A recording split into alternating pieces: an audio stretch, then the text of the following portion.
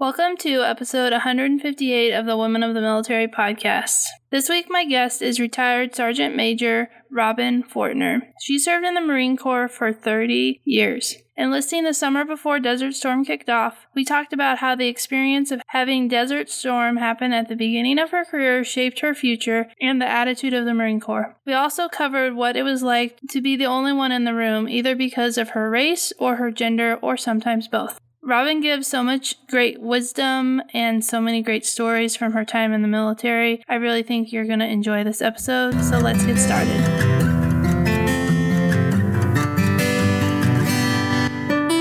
You're listening to Season 3 of the Women of the Military podcast. Here you will find the real stories of female service members. I'm Amanda Huffman. I am an Air Force veteran, military spouse, and mom. I created Women of the Military podcast in 2019 as a place to share the stories of female service members past and present, with the goal of finding the heart of the story while uncovering the triumphs and challenges women face while serving in the military. If you want to be encouraged by the stories of military women and be inspired to change the world, keep tuned for this latest episode of Women of the Military.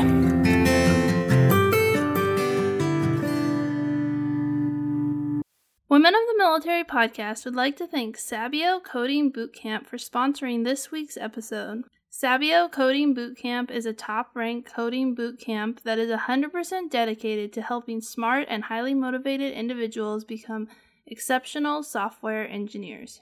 Visit their website at www.sabio.la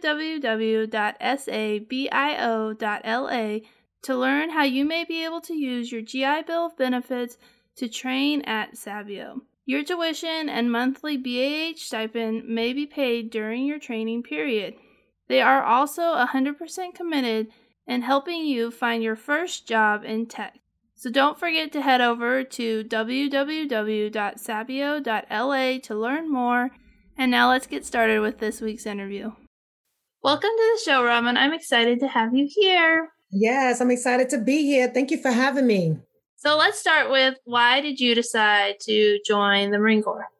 Oh, awesome question. I get asked that so often. And I think my answer is typical for some people. I was born and raised in New York City, and I was born and raised by a single parent. So by the time I got to high school, I just remember by my junior year thinking, what am I going to do next? Many people was going on college trips and things like that. But because I was raised by a single hardworking mom, don't get me wrong, but I also didn't want to put the burden on her, although she was more than happy to take the burden. And I say that because when I graduated, I made a promise to her that I would do at least 1 year college. And I did. And she sent me to college on her own dime. But it's just something in me as the daughter, like I just didn't want to put that burden on her. So since junior year of high school, I knew I was going to do something different and pay my own way through school. That was my thought process then. And the military was one of those ways to make that happen. Not that I didn't hear about the Marine Corps. I didn't know much about the Marine Corps. So that was attractive to me because it was something different. And I didn't know much about it, and nobody in my family that I knew of had ever joined the Marine Corps. They all joined the Army. So I wanted to be different, do something more challenging. And that's how I walked into the recruiter's office. And just that was my journey. I didn't know where it would take me. And honestly, I didn't even talk about school. I just wanted a platform to get out of New York and just not put the burden on my mom and just get that transition between, young adult and adulthood. But lo and behold, never knew that I would actually enjoy being a Marine and continue to serve. Yeah, so you were looking for something a little bit different, and the Marine Corps is definitely different.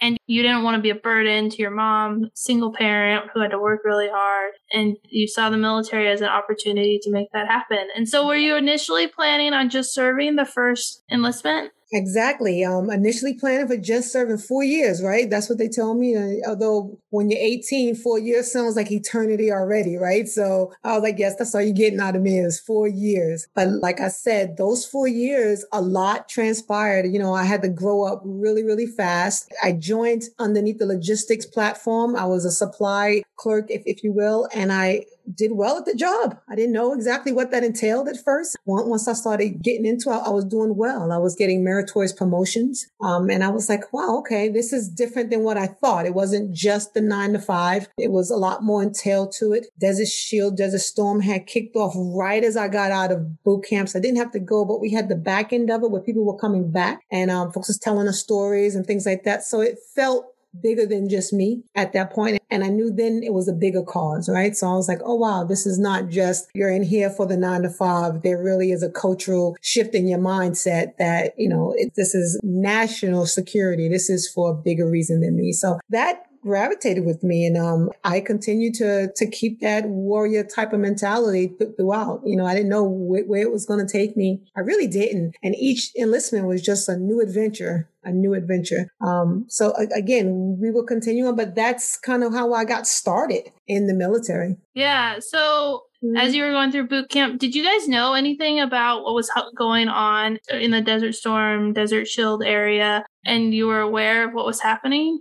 Good question. And honestly, no. It wasn't a topic of discussion at all. And Jim, when you're 18, you don't always watch the news, right? So I wasn't fully aware. It was when we graduated out of boot camp and went to our MOS school. For me, it was the supply school at Camp Lejeune, North Carolina. I remember watching it, like it was January of 1991. And I just remember watching it on the news with everybody else thinking, how will this affect us, right? So you're just kind of watching the Marines land ashore and it's like, oh, wow, that's kind of what I do now. And I remember checking into my first unit and somebody, just a random NCO, everybody got something to say to the newbies anyway, right? And I remember vividly at everything else that they probably said, one person said to us and he said, don't unpack. That was his words. So I was like, don't unpack. You're next type of thing. So of course, you get the butterflies like, oh, shoot, this is real. But that was my introduction to when you join the service, what it means to serve. And with that, it's, you are holding up your end to defend the Constitution from all enemies, foreign and domestic. And that could possibly mean, yes, you may go into harm's way. So at least was introduced to that early on that I had to be ready to go into harm's way. Yeah, it sounds like it played a big impact in kind of like shifting your focus, kind of like me. I was kind of like clueless. And then, the military, I was like, oh, yeah. Before September 11th, I was like, oh, the world is happy. Everything's great. And then September 11th happened and everything changed. And that shifted my perspective and eventually led me to the military. And it sounds like it was kind of similar for you with Desert Storm. Exactly. Because, you're definitely oblivious to world problems because we're sheltered a little bit, depending on where you're from, but just sheltered from a lot of the tragedies that definitely occur on the international platform. So I had no idea that's would be entrusted to me. To me, I'm still a young girl from New York City, not the warrior that I was trained to be at the time. And I think that has a lot to do with the mindset. So yeah, you're absolutely right. At least from the beginning, that one sharp tone and that one sharp comment, it was like, it stopped everything else and was like, oh, the reality is he's right. We definitely, if it would have lasted longer, we definitely would have been the next wave to go. Absolutely would have. It just didn't last as long as, OIF and OEF. But if it did, we definitely would have been the next ones to go. It was an eye opener. But again, it wasn't that we shied away or ran from it. It was just an eye opener for a young 18-year-old that, yes, this is real. And it's not just for play. It's not Girl Scouts or Boy Scouts. This is a national service. So yeah, that's an interesting start to your career and just to see and hear the impact it had. So you said that you did really well and you were getting promoted. And were you enjoying your time in the Marines? Absolutely. I think that's important, right? Because everybody's journey is different and there's decisions that has to be made once your contract is up. And like I said, I think people, to me, make a difference. The leadership you have your first 4 years has a huge impact on how you stay in. Tell Marines all the time, hey, try not to leave the Marine Corps because of people. Make sure it's something you want to do, but don't let people guide that. I grew into that concept. My first 4 years, thankfully, I was blessed with good leadership. And no, every day was not a rose garden, but I had a great cadre of NCOs who was able to take me under their wing. I'm blessed for that because I didn't join necessarily so polished. I'm going to be honest with you. I really wasn't. As a city kid, it took me a minute to really understand military ways, right? It just took me a minute. But the leadership is what, and not coddled, they demanded from me. But I was able to step up to that plate. And they just kept demanding different ways of behavior that was expected of Marines. And I was able to step up to that plate, thankfully, because of them. It wasn't about, killing my career or writing me up or anything like that. It was leading and guiding, because at the end of the day, you're 18, you're 19 years old, right? So you have to mature into the actual job. And once I did that, it continued on because I always had the work ethic. I think foundationally, my mother always put a good work ethic in me. So that part wasn't the problem. It was just learning how the discipline of being in the actual military. So that was helpful. Like I stated, I was able to get put up on meritorious boards. I worked my butt off to study for them and perform. And that was recognized. So I was able to fleet up a little bit faster than my peer group. At the same time, some of the largest struggles my first year is that, like many women, sometimes they get caught up, and I'm no different. I managed to get to Sergeant Major, but I was Lance Corporal at some point, and I became pregnant in my first enlistment, which can deter a lot of people. Back then, this is 30 years ago, we were given a choice. So women have evolved in the military. Back then, I was given a choice that I could have gotten out of the Marine Corps simply because I was pregnant. And that was something I had to think about, and I did, but I chose to stay in. I felt like watching some of the other lady Marines who had already done it ahead of me. They were thriving, and being a Marine and a mom, having someone to see and to witness that helped my decision. If I was surrounded by nothing but men, I might have been swayed to get out because I might have felt like I couldn't do it. But I had an example of success where they were thriving and still being a mother to their kids. And I just had to stop and think, okay, this is possible to do. And I watched my mother work hard and still raise kids. So that was not foreign to me. So I continued on, and I was like, no, I'm going to stay in. And, I was warned it's going to be tough and blah, blah, blah, blah. But it was finding that Marine Corps family to continue and make that happen and still serve well. I vowed to myself that moment, like around that time, I vowed to myself then that my child would never be a crutch for me, and it would never be an excuse, because I saw where that was important. I needed to make sure I balanced them both. Interesting that you talked about like the rule that you could get out. And it's almost like that rule was there to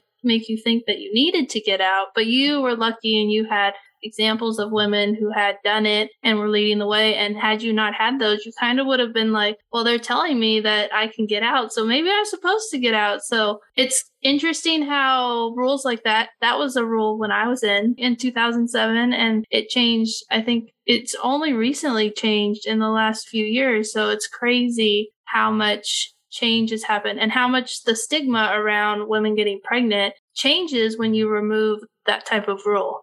Absolutely. It changed if the rule was removed, right? That, okay, this is something I signed up for. This is my obligation. This is something I have to make happen instead of having an out per se. The more we have evolved in the military, the more women that join, and our roles within the military has changed dramatically, as you know. And that has put us on an equal playing field that, yes, you can balance family and being in the military at the same time. Difficult, don't get me wrong, and different challenges, as we'll speak about, but it is doable. And it's a prominent thing to say you served, men and women, and to do it underneath those stressful types of conditions and be successful on the back end. But the key part, as you know, is the representation. Even now, I think females just need to see that it's possible, right? To see what's in the realm of the possible. So and they were young NCOs, and that's what made it even more relevant to me, because they were closer to my age and it wasn't far-fetched. It was something there close. And at every level, I think that's just important that we have those mentors. They don't have to be assigned, they don't have to be formal, but just leadership by example. I watched them without them even know I was watching them. And I saw what I needed to do, and they thankfully behaved themselves in a model sense that I can emulate. What was it like to go from being a young Marine and then being a young Marine who was also a mom. Like, how did you find the balance to keep going? And like, when it was time to re-enlist, to decide to stay in, did you feel like you had to stay in because you needed to provide for your child? Or did you feel like, no, this is the right thing to do, this is what I want to do? Spot on, Amanda. Great questions. I think a little bit of both. I think definitely in my mindset was, now there's an added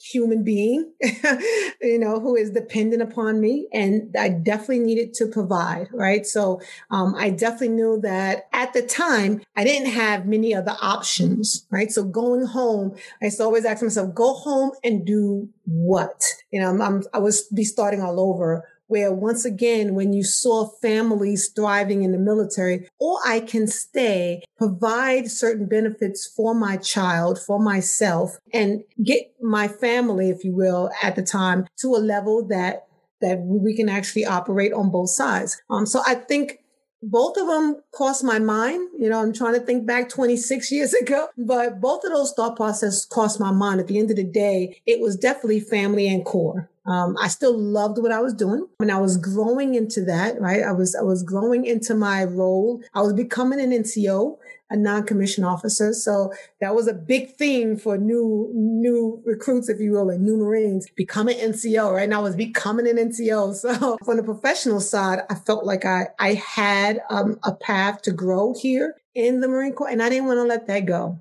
But many women, I think, suffer from mommy guilt, or even men from parent guilt, that where's the balance of, in any job, if it's a high demanding job, how do you balance family? And that's not just the military, that's in any job. And that's where the next enlistment, if you will, and thereafter, that's where it came from. It was no longer about whether or not I was going to stay. It was how I stayed and how effectively I can balance the two, because my work ethic and my family life are both important, right? And the more you pull on one side, the other suffers, or at least sacrifices something. So how do I do that became my focus from the latter point on. Once I enlisted once, I don't know, something in me. I knew at that point I would at least retire. I knew it. I said, I'm going to stay. At that point, I just knew I was going to stay at least till 20, because that's just the path I was there. I was set that we are going to be a Marine.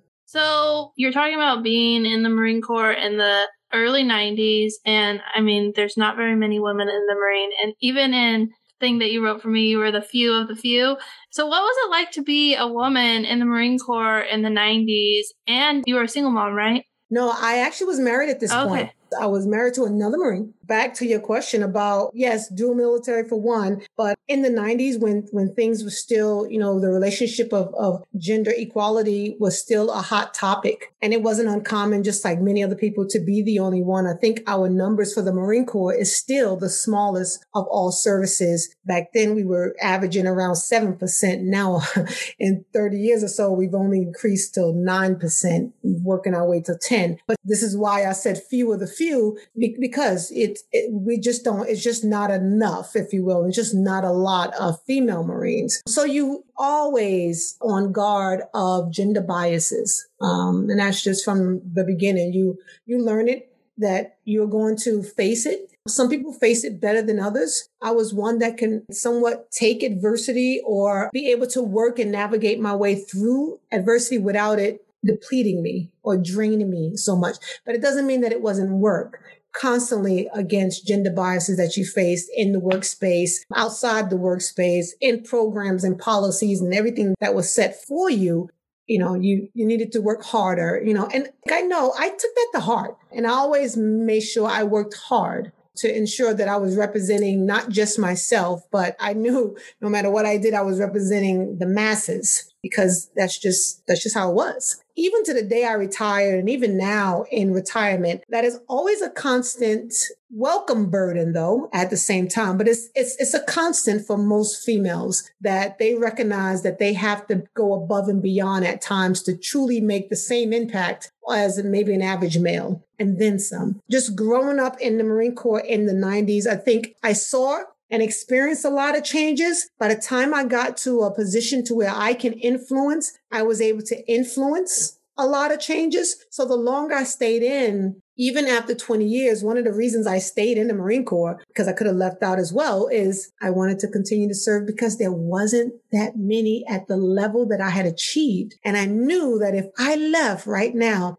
who would be at the table? We just don't have it, right? I mean, they just wasn't around. So many people would have tried out, whether their bodies or they wanted to raise families for many different reasons. And I knew that it was important for somebody to continue on and be at the tables, and be able to speak our piece and be a voice for the voiceless, you name it, all those things that come with it. But I took on that burden early on, just watching the gender biases around me, even from the 90s. There was so many different policies and, so much fear amongst men to talk to women. And we were just so ostracized. They were just the career killers and all types of names. And somebody has to endure. Somebody has to endure. So I think my generation in the 90s, we endured for our time, but before us, there was so much more that they endured. And I felt like it was my responsibility to keep it on so that we can get to the level we are now. Still a lot of work to do, but we continue to push the ball forward. And did you feel any extra racism towards you as being a Black female? Because I'm sure you were a minority as a woman, but you were also a minority as a minority in the Marine Corps. I mean, absolutely. A lot is systematic or hidden. So I know we can't see each other right now, but I stand 6 foot tall on a good day, right? With boots on. So I have a posture that is overbearing, if you will, for a woman. So many times I've learned that when I walk into a room, it's different from maybe a 5'2", it's just a different posture. So men didn't always approach me personally in the same manner, but you get the hidden isms, genderism and racism, things like that, when you see different cliques and, over talking of a person, you know what I'm saying? The ostracism of, so there's a lot of that still continued on because you have to get used to being the only in the room, whether it's for me, the only person of color and that's male or female, or the only female in the room. And I learned through thick skin how to be heard and how to add value. And I found that instead of, complaining and being angry and, just giving up or those type of things that I wanted to probably do deep down inside, I felt that when I performed, I changed mindsets. I used to call it like my chisel, right? I would say, if I can perform in my box, then I'm chiseling on a mindset without really being political about it or to a point where they're not receptive. And you can see it change. Like I can recall starting a job at a section or whatever, and you could see the reception of me when I first get there. And then throughout the time, I'm chiseling mindsets based on my performance, my knowledge, being proficient, staying on top of my game, outdoing them in a lot of different ways. And with that, you could tell on the back end, the chiseling of how they saw people of color and how they saw women. And many men throughout my career have actually told me that, Robin, when I first met you, da, da, da, da, da, da. And as well as being a person, from a city environment. So my tongue is not always curved. I can lash out as good as the next one. But I found that I would harness that and make it into a positive, productive output versus just channeling it and it imploding. I made sure that I was able to perform. That has helped my career, is going into something. I already know it in the back of my head. We kind of talked briefly before we started recording, just having a meeting today. I knew before I got there, I'm going to be the only person of color and I'm going to be the only female in the room. And what I say and how I say it affects everybody else who falls into those two categories, right? Fair or unfair is real, and it's reality to how we need to approach some of the circumstances today.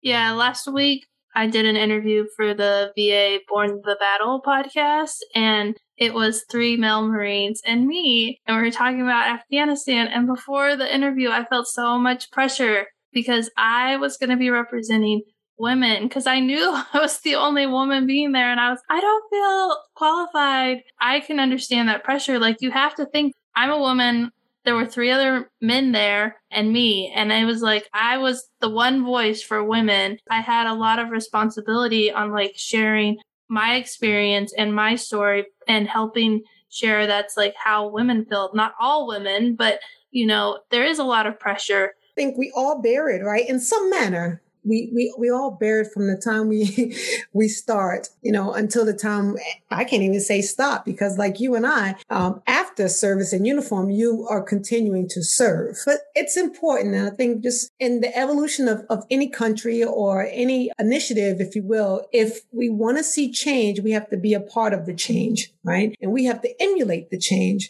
That's what I said. I welcome the burden at the same time, and I think leaning on each other and doing things like this and getting around with the females and just venting out or just talking. And then you find out you're not on an island by yourself, right? There's other people doing the same thing. And that can be uplifting for you to go fight another day. But I think the way we fight is important, how we're heard. I have sat back, and I'm sure you have too, sat back in rooms sometimes. Sometimes it's good to just observe, right? And you can watch, and you watch the reactions, say when another female may talk, or, even another person of color or another from this, you name it, right? And just watch the reaction. So I've always learned to watch the reaction, right? Because in my head, I always think I have to know the game to play the game. So if my strategic move is not moving mountains, I need to pivot and try it another way, because the end result, my end goal is for them to be receptive. You put them, whoever you want to put them to be, but you want the people to be receptive. So how are you getting to that end goal? I kind of take a step back sometime and make sure and reevaluate the how, not just the what we have to do, but the how we go about doing it. Yeah, that's really great advice. It's so fascinating to hear you talk about that. And just like you shared your story, and it resonated with my story, and I didn't even realize like how much pressure I had put on myself. But then I was like, oh, I know exactly what you're talking about, and how we're not alone. Sometimes we feel alone, like we're the only one who feels that way. And then you have a conversation and you realize, no, you're not alone. You're just like everybody else. Let's get a little bit closer back to your career and go through some of the highlights of different things that you want to touch on. I'm not sure. I mean, you served during September 11th, so I don't know if you want to talk about that, or if there's another thing that sometimes there's hidden history in the 90s that people don't know about. Lots has happened, I guess, in 30 years, right? Especially in the Marine Corps, I think we were talking about how we joined and what was expected of women then and what's expected now. And I think everybody during that time frame can see their own change. So much has happened. We could be on a whole nother podcast, but a couple of things to highlight, not just from the 90s. You kind of brought up September 11th. That's the key for all the services. I think that was a good turning point for all, right? It was different from Desert Shield, Desert Storm, and the way we got into OIF and OEF. And it's a shift for the whole country. So September 11th, again, for me being a New Yorker, was definitely a real pivotal point in my career. It didn't really stop me from wanting to serve or thought I would serve more, because I was already on that glide path to serving, but I served differently. You can be trained to be a warrior, and it's different when you got to really put it into action, right? So, and that's what September 11th to me did. It made everyone true warriors to me, not just in concept and not just because we was in garrison for so long. It really brought into putting into execution phase for a long time, as you know. But at the time of September 11th, 2001, I was serving on the drill field at the time. And for the Marine Corps, if you don't know, we had, I have to use the word had because it's past tense now, had the only segregated boot camp at the time down at Parris Island. So I was a drill instructor in an all-female battalion, and we trained all female recruits. And I just remember we was just beginning a cycle when September 11th hit. But the drill instructor I was prior to that and the drill instructor I became, that's what I mean by training that next generation of warriors. It went from, conceptual based tactics to really executing and getting into the mindset, not just from the concept, but in the heart and the culture of the recruits, because we knew that when we graduate them, they were off. They were going, just like the guy told me years ago, you're next. It was that kind of mentality shift I wanted to put into the recruits from day one, that this is not a game. I need you to take everything seriously. And we poured that into them. And even after that, you can see the difference in the way we train recruits. It was reality. It was reality checks. And that started the mindset from the very, very, very beginning. I don't think we knew, or I could talk for myself. If you was in an environment that wasn't deploying at that very exact time, everybody was itching to get to the fight. Everybody was itching to get to the fight. And I remember there was a hot field that came across, and it came across about this task force team to send to Afghanistan to train the Afghans. And I put my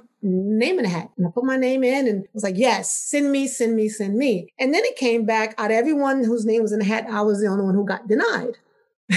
But the reason I got denied was because I was a female. Only reason I got denied. And where they were going for this particular mission, just the culture in Afghanistan would never had allowed for a female to come in at the time. You know, again, bumping up against obstacles because of your gender, you know, and I personally learned not to take one under the fence. I was like, you got to be kidding me. But when you get educated and learn the culture of the Afghan, then you realize how that would not have played at the time. So it took me a minute to get into the fight after the drill field, but I had to learn this is my role right now. So rolling back, I need to train the recruits to get to the fight until I'm done with this duty. And then I too can get to the fight. But, you know, that just goes to show you that gender biases or just cultural things is not just specific or unique to us. It's something that we have run across throughout this entire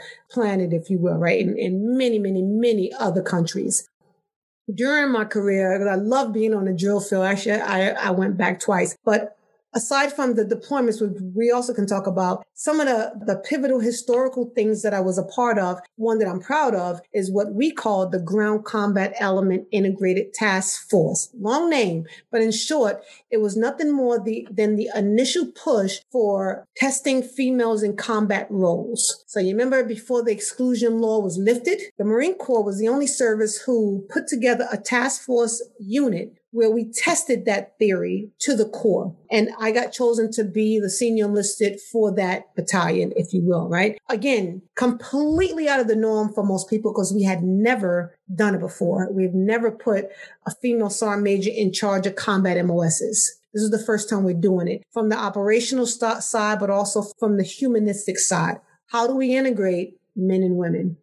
You know, it just had never been done in execution to that level. There's small pockets, but not to that level. So very proud of that and what that has led to, aside from the politics, what we learned inhibitedly to the unit itself and how to build that strong unity of both male and female through many challenges. But the end result, once again, as I talked about that chisel effect from where we started, the challenges we went through, chiseling all the way till we ended, and the attitudes of our males on the end, for me, was success. What's in the realm of the possible? Aside from being held to political strain, what's in the realm of possible for men and women to serve together and respect each other to that capacity? It was a huge shift in culture, huge on a small level, but very proud of that at the same time. Reaching the rank of sergeant major was another. Let's stop and talk about what that experience was like. And was that part of like how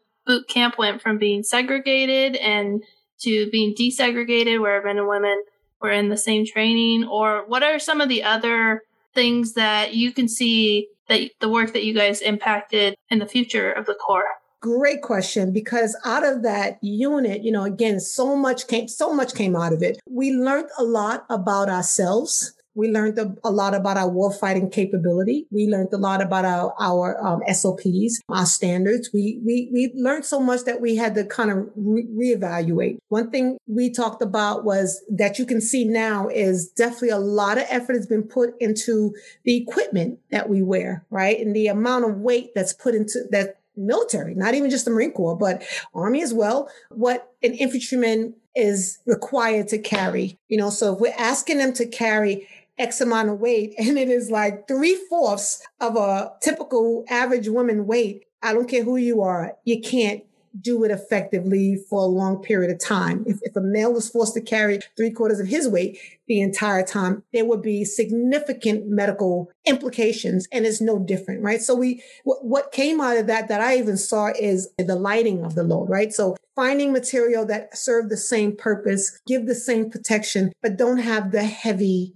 weight that we were accustomed to bearing, right? So much has changed on there. The Marine Corps has changed their sizing metrics, if you will. When we were in the actual unit itself, you would watch female Marines and without complaint, put packs on their back that it just physically, it wasn't correct, right? It just didn't physically fit them in a manner to where they could be effective in carrying it across, because it wasn't made for them. I mean, it just wasn't. It was made for an average man. It wasn't made for average person. So we had to gender neutralize the way we went about sizing at the same time. So those are just a few. And then from the culture standpoint, we also looked at, I say we as a Marine Corps, right? Different task force would actually come in and do different things. But we as a Marine Corps looked at, where does this start? And that's where the boot camp came along. That actually has been a conversation for years, even before that. Do we desegregate? Why don't we? Things like that. But where does it start? And starting at the initial level can never go wrong, right? If we're going to talk about putting you together from an infantry standpoint, then you got to be put together from a boot camp standpoint as well, right? And train and learn how to train together and gain that respect. I go back to the cultural piece, putting that chisel, right? Your performance and everything, no matter how much awareness and things you want to push down people's throat, it means something different when they can feel it. You know, when they can go through it and see it and feel it. So starting from the beginning is something that was looked at to help in the progress. Many people tell you it's not the end all be all. It's not, but it's an avenue to really look at and approach. And that's where the Marine Corps went with that. Not to speak on behalf of all specifics of the leadership, but that's kind of looking at things like the GCEITF is a good example of where the culture can actually go with success. I learned about the Marine Corps being segregated in an interview, and someone was like, what was it like to be with men and women in your basic? And I was like, normal? I don't know. Like, that's just, I thought everybody did it. And so it was kind of shocking to hear that. And he was a Marine, and he was like, I just don't understand. And then when he talked to me and heard my experience, he's like, maybe the Marine Corps knows what they're doing. Yeah, I mean, I remember being a drill instructor down there. Actually, I was the sergeant major of the actual 4th Battalion, who trained all females back then. And we would get visited by other services to see how we did it. They were more interested in us back then and how we did it, because it will come with pros and cons. You know, it goes back to my original thought process of it's not about what you do, it's how you do it, right? So even if we integrate, how we integrate is still very important, right? You can almost make it worse, right? You can almost make it worse if you don't have the right mentality and the right culture in place. Leaders have to be careful even now going forward. How do we do that? Because many of the other services, although it's integrated, they face different challenges still. And we too are going to be no different. There's going to be challenges. So to get ahead of those things and, treat people like adults, but it's not impossible to do. I am an advocate that it's not impossible to do. So. Yeah. So the last thing you were going to talk about was making the rank Sergeant Major. I mean, I just wanted to close out with that, because that's the last rank I held is the highest rank. And, it would be equivalent to any of the service master chiefs and things like that. It's once again, the few of the few, right? So it really is. It's a small percentage that make it to this rank as it is. And then there's an even smaller percentage that are women. But it's also been a highlight of a lot of my career because you're in an influential position, right? And so it really was the time frame for me to say, now it's the give back time frame. To work hard at being at the table, or to work hard to being heard, to work hard to give the true candid opinions, and not to throttle back. It's taking everything that we worked hard for and making sure that it has footing, in a sense of it's not going to die when I leave out, right? So there's enough footing there. Like even now I look back and I see strategic people. I don't want to say it like that, but folks who will carry on the message at the same time, because I have a mantra of each one, teach one. And it wasn't about getting here for myself. It was about can someone be at the table, right? So, and to continue that out and teach the next one and develop the next one so that we can continue that push of someone being at the table and we won't attrit out. It's tough to stay 30 years for men or women. It's tough to stay 30 years. And I recognize that. Very tough.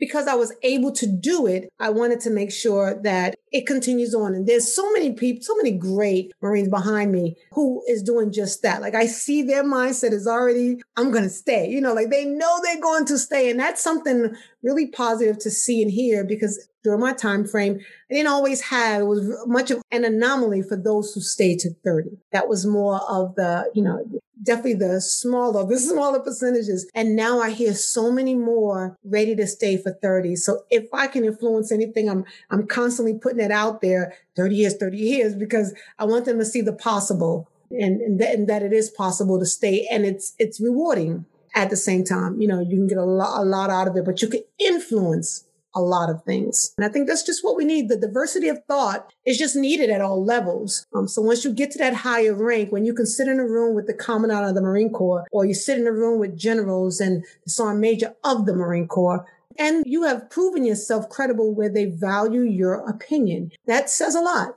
As I retired out and transitioned last year, you know, many people ask me, do you miss it? Do you miss it? And of course, you miss a lot about it. But I can honestly say, I don't feel a void.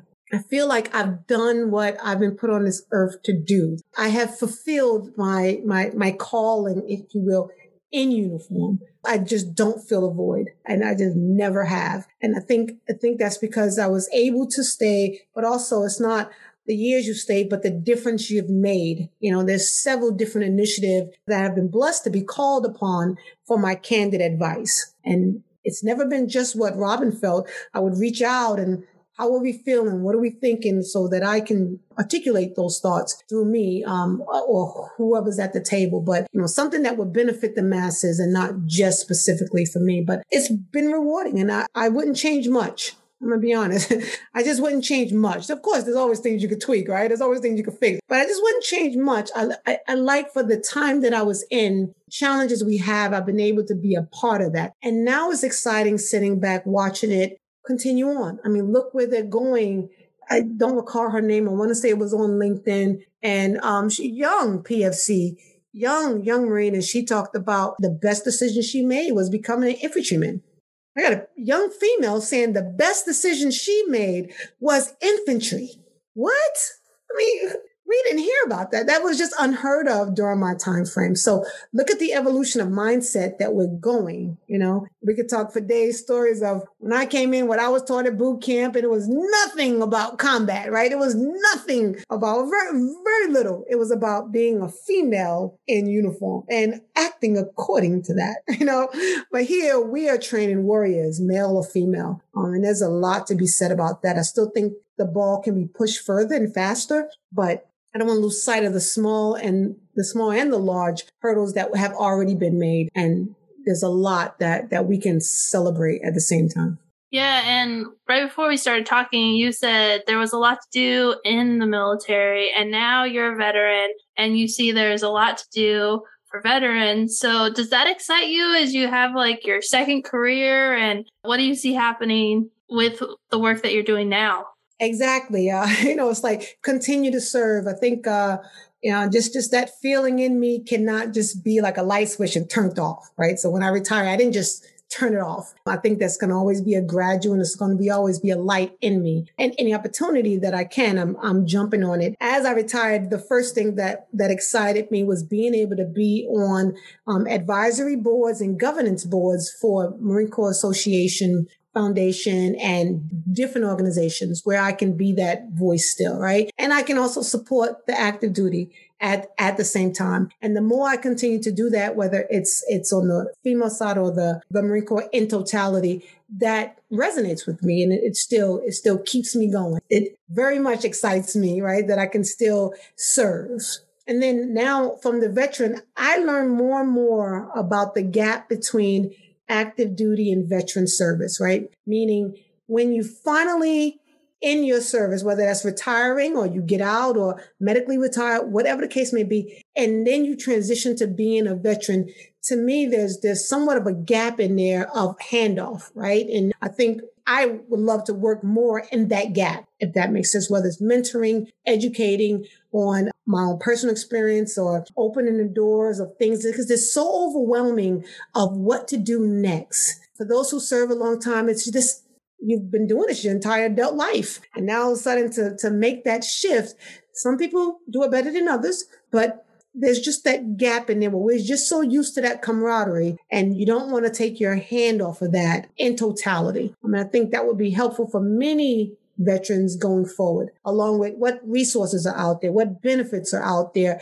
helping to tweak those benefits and services that can be more modernized, if you will, for the veterans of today. So I think there's just so much work to be done that hasn't even been touched yet, especially since for me, I'm coming out during the pandemic. So there's still more that's revealing itself that I can do or opportunities I can step in.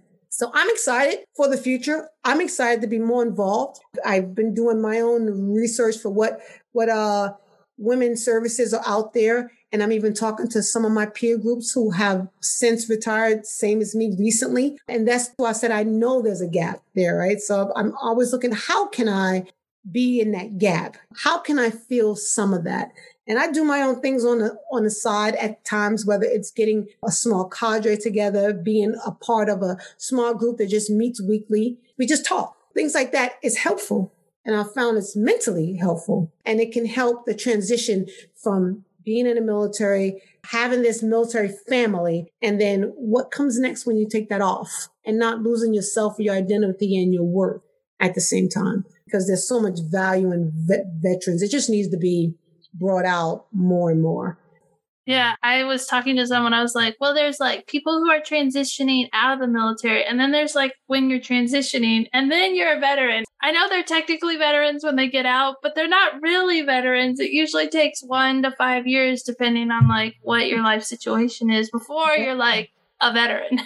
Yes, exactly. Because I'm still in that transition, right? I feel like it's just been a year, right? So I'm still in that. I still learn from different sources and LinkedIn, and I am still learning. And it's so much. So you got to figure out, well, what do I really want to do? Because I can't do it all, right? So reinventing yourself or just reflecting on what is it that you really want to do. And I think it's important for people to take that time, no matter what service, no matter how long you served. It's important to really know which direction you want to go in. For those of us who retire, especially for 20 or more, I think that's really important, even more so because you've been doing this for so long. There's a level of that has defined you to the point of this is what I'm used to doing. But taking the uniform off doesn't lessen my value. You know, it changes my path. And that's really all I want that to do. And that's what I've tried to emulate in my own self is taking it off is just move my path. But who Robin is has not changed. And I will continue on to press forward to serve. In case veterans will always hold dear to my heart now. Active duty as well. I'm very much in tune to how we support the active duty, you know, whether it's equipping services, just being supportive as a country in this next fight, wherever that may go, right? So I think that's important just as citizens to continue that support. Yeah. This has been a great interview, and I really loved getting to talk to you. And I always like to end my interview with one last question, which is, what advice would you give to young women who are considering military service? Yes, great question. As always, young women who are considering going into military service, I think the biggest advice I would give to them is to be ready, to be mentally and physically ready, to be willing to step up and outside of their box for the greater good. But at the same time, the reward will be so great and the confidence that will be instilled will be enormous and unmatchable, I believe, in most cases. So if you're considering joining, I would ask that you always not be afraid to ask the hard questions. You only know what you know. find someone to talk to, find a mentor, ask your recruiter to link you up with somebody. Make sure you get the right information before you go in. The better prepared you are, the better that transition from civilian to military will be. And then you look at it from a positive aspect. That's such great advice. Thank you so much for being on the show and for giving your wisdom and sharing about your experience. Thank you. Yeah, thank you, Amanda, for having me. I truly, truly enjoyed talking with you. Thank you for listening to this week's episode of Women of the Military Podcast. Do you love all things Women of the Military Podcast? Become a subscriber so you never miss an episode, and consider leaving a review. It really helps people find the podcast and helps the podcast to grow. Are you still listening? You could be a part of the mission of telling the stories of military women by joining me on Patreon at patreon.com/women of the military, or you can order my book, Women of the Military, on Amazon. Every dollar helps to continue the work I am doing. Are you a business owner? Do you want to get your product or service in front of the Women of the Military podcast audience? Get in touch with the Women of the Military podcast team to learn more. All the links on how you can support Women of the Military podcast are located in the show notes. Thanks again for listening and for your support.